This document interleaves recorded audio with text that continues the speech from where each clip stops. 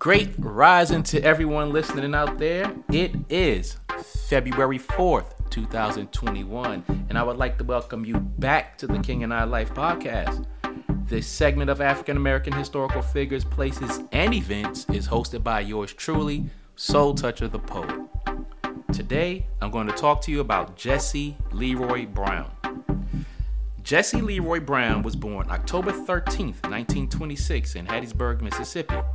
Brown was one of 5 children born to a sharecropper father and a schoolteacher mother. Brown's love for flying began around the age of 6 when his father took him to an air show.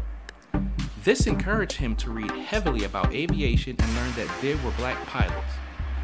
In 1937, at the age of 11, Brown wrote a letter to then-President Franklin Delano Roosevelt where he complained about the injustice of African American pilots being kept out of the United States Army Air Corps. The White House actually responded, stating they appreciated his viewpoint. Since schools where he lived with his family were of poor quality, Brown lived with his aunt and attended Eureka High School in Hattiesburg. In high school, he played basketball, football, ran track, and graduated salutatorian in 1944. Brown attended Ohio State University right after high school, believing he could compete with white students. This was against the advice of his principal. His other motivation was to follow in the footsteps of his role model, Jesse Owens. Brown majored in architectural engineering and maintained a high GPA even though he had to work the midnight shift and several other jobs and deal with racism. In 1946, during his second year in college, Brown enlisted into the United States Naval Reserve's aviation program despite the many challenges it took. He also joined the Naval Reserve Officer Training Corps where he received a $50 monthly stipend that allowed him to quit his many jobs and focus on his studies.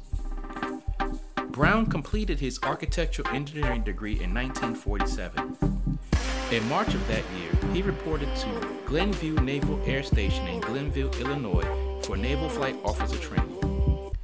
Even though Brown encountered racism from his white instructors and peers and hostilities from black cooks and janitors, he was one of 6 trainees to win Wings of Gold on October 28, 1948. During his training, he secretly married his high school sweetheart, Daisy Pearl Nix.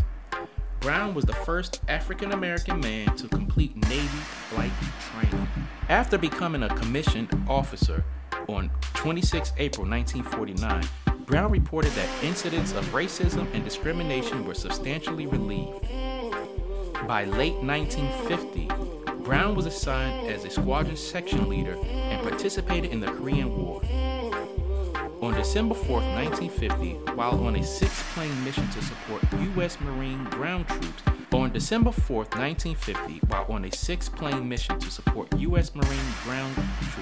Brown's plane took damage from Chinese small arms and crash landed. Against direct orders, Brown's wingman, Lieutenant Junior Grade Thomas J. Hudner, Jr., intentionally crash landed his plane in an attempt to rescue Brown, risking court-martial. His efforts were unsuccessful as Brown was trapped in the cockpit. Brown's last request to Hudner before being forced to leave the crash site with the rescue helicopter was to tell his wife Daisy that he loved her. It was decided to give Brown a warrior's funeral to honor him and prevent his body and fighter to come into possession of the enemy. The Navy sent a squadron of fighters to bomb the crash site with napalm.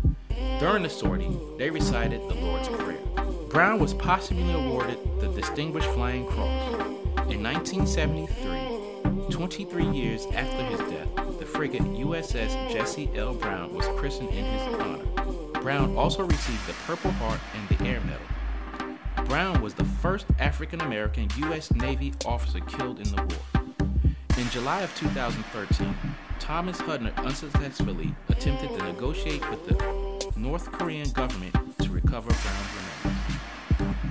If you would like to give us feedback or input on this and other topics, submit your request to kingandI369@gmail.com. That's KINGANDEYE369@gmail.com. Thank you and and have a lovely day.